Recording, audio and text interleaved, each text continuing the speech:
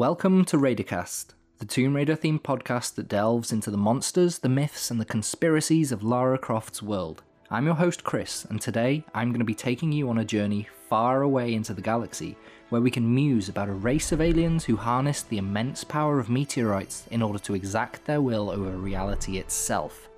This is Tomb Raider Endgame.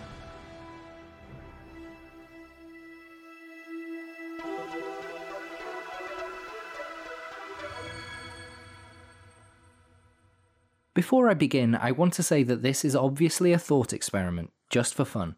In no way do I think that what I'm about to talk about was at any point thought about by the developers over at Core Design or Crystal Dynamics.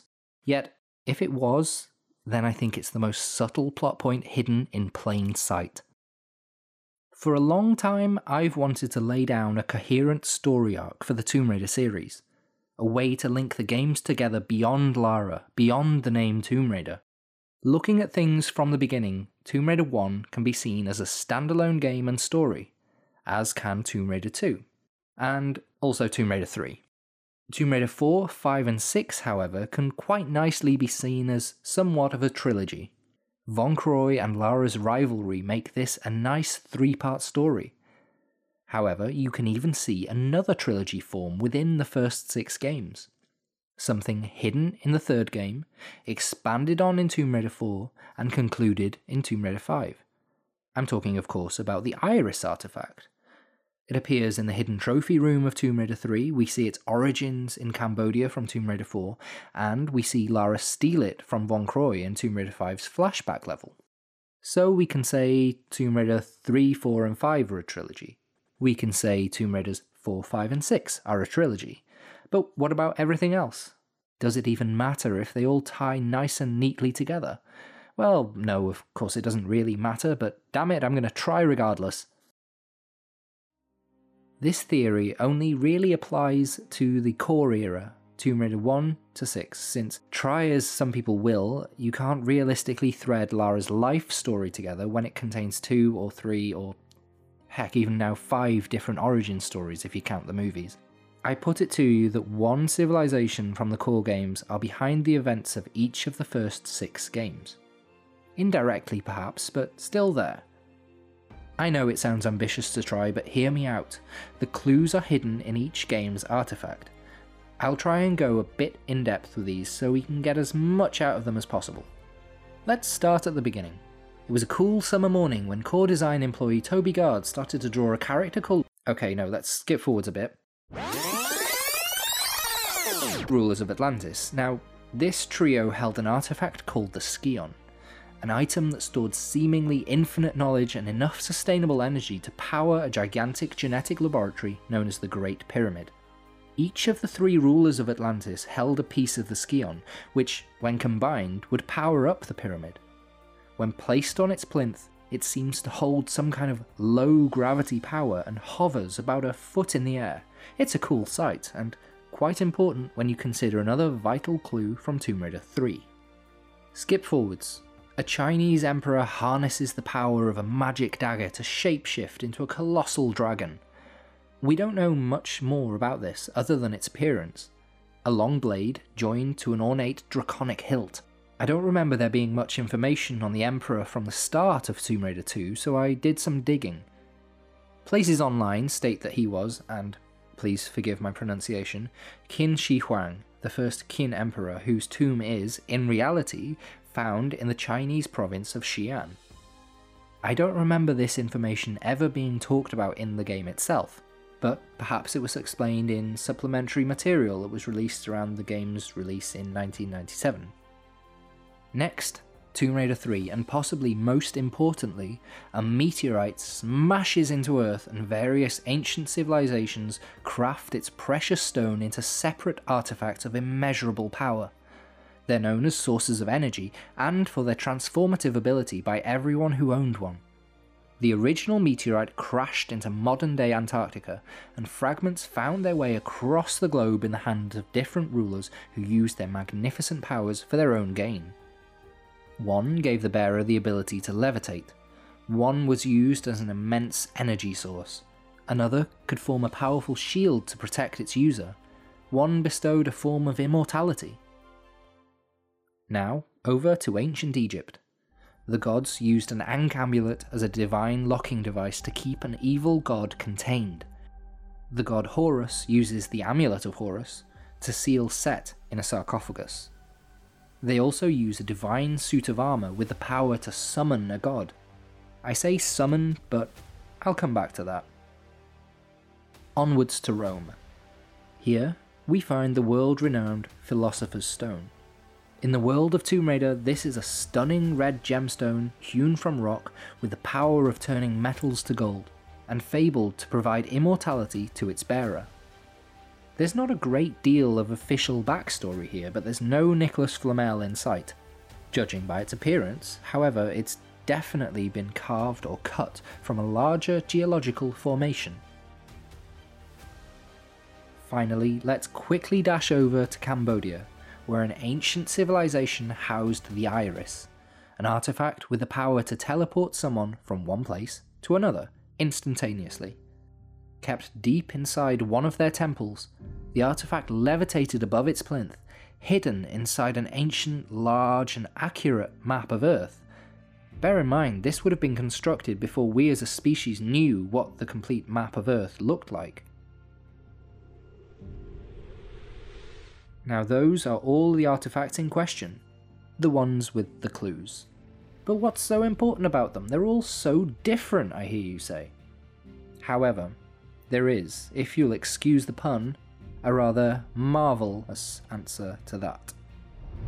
Fans of the Marvel movie series will recognise the Tesseract, Loki's staff, the stolen orb in Guardians of the Galaxy, the ether, the Eye of Agamotto. Each one an object containing one of the powerful Infinity Stones. So, let me now jump in and say, what if these Tomb Raider artifacts are the Tesseracts, the Staves, the Orbs, the Ethers of Lara's universe?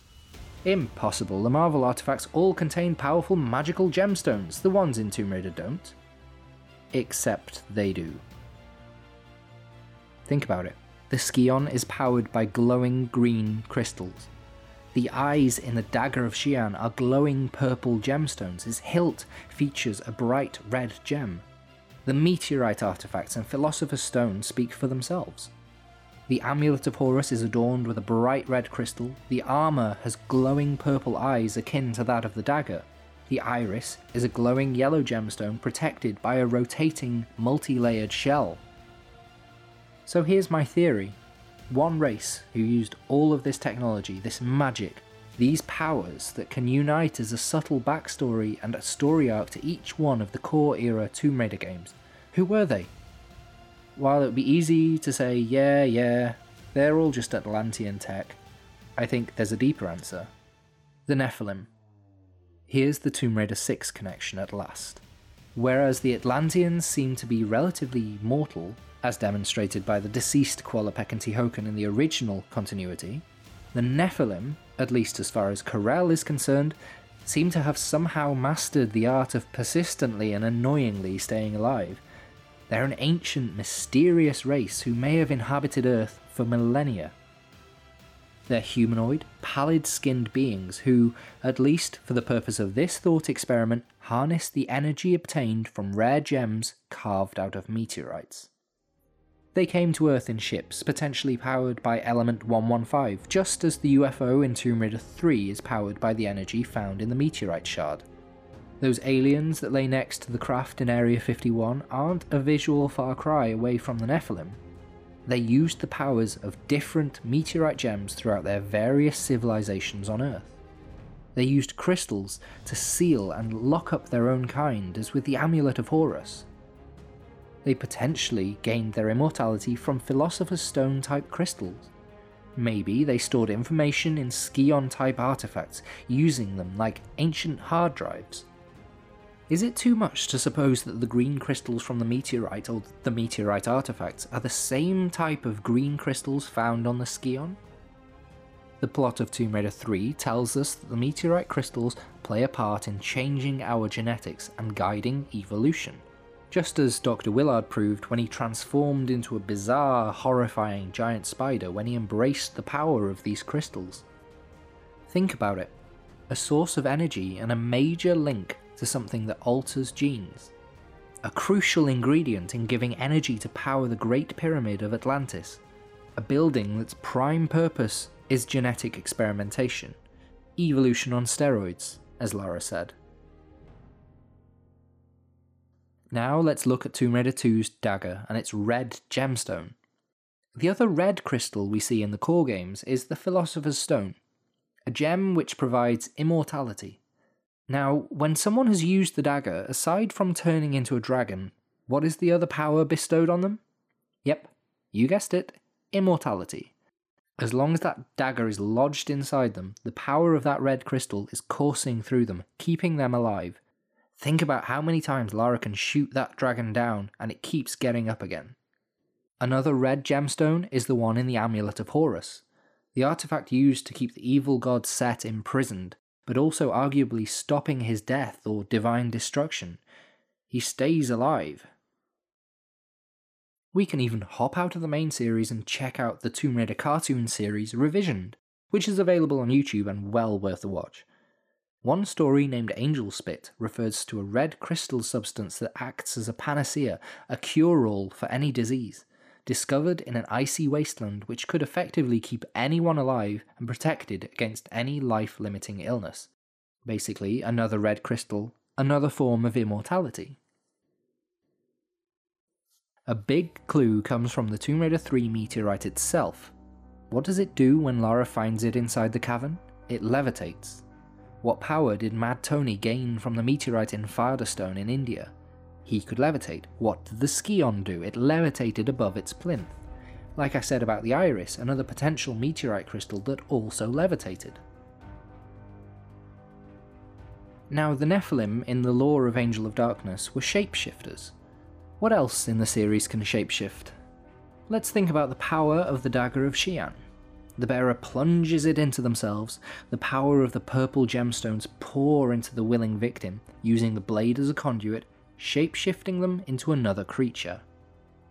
The armour of Horus also had purple gemstones, also for eyes, and remember I mentioned something about the word summoned? Lara places this armour onto a statue which, had Seth not interfered, would effectively have turned the statue into a living being. That's basically shapeshifting right there. Thinking about this, we can even begin to piece together somewhat of a colour code for these artifacts. Green crystals, an energy source linked to genetics and evolution. Think of the Skion and the Enfada artifact. Red crystals, immortality, invulnerability as long as they're used, like the Philosopher's Stone, the dagger, the amulet. Purple crystals are used for shapeshifting and transformation, such as in the dagger and the armour. And I'm willing to bet that if we'd seen another artifact with a yellow crystal like the Iris, then that would have had the power of teleportation too. It's interesting to think about, if all just conjecture. What does it matter? It doesn't, not ultimately. But for years people have tried to link together the whole series. Like I said before, I don't think it can be done because of the fundamental differences in each version of Lara Croft. You can shout it from the heavens that Lara is the same Lara, but realistically, from her past, she isn't. She has differences that make her absolutely impossible to link all the games and stories based on her timeline, because her timeline has changed so much over the years.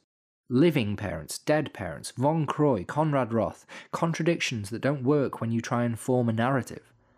But you know what?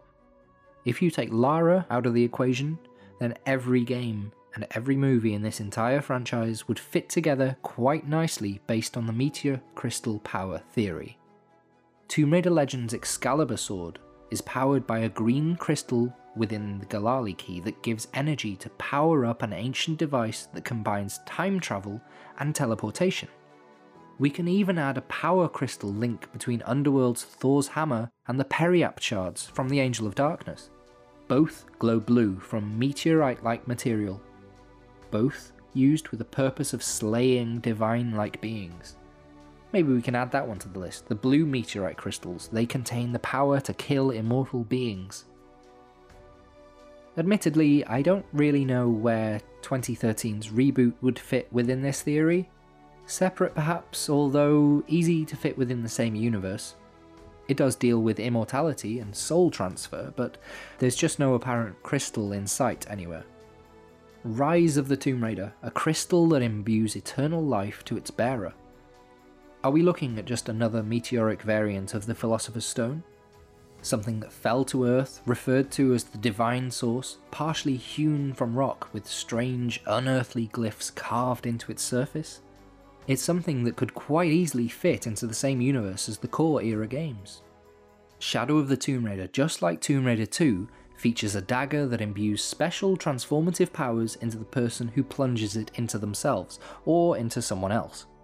Granted, this one doesn't give shape-shifting powers, although it does seem to stop time if the unnaturally long eclipse towards the end of the game is anything to go by.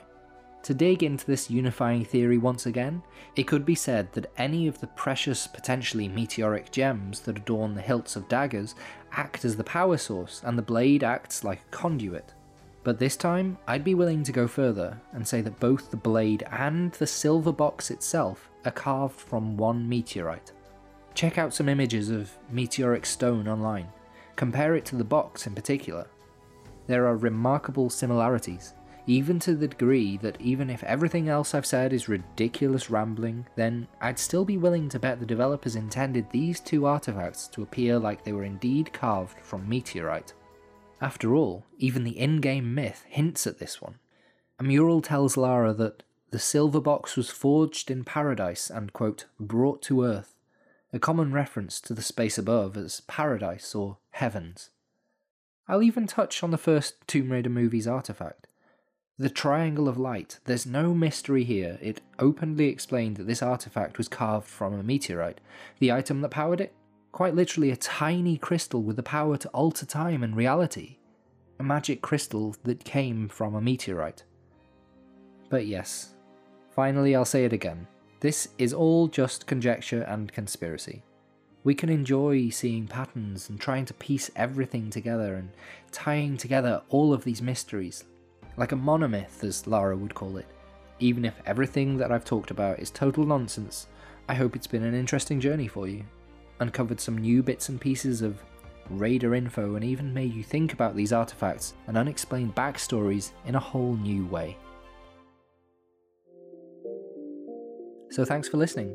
Don't forget to subscribe to Raidercast on your preferred streaming platform and follow along at RaidercastPod on Twitter.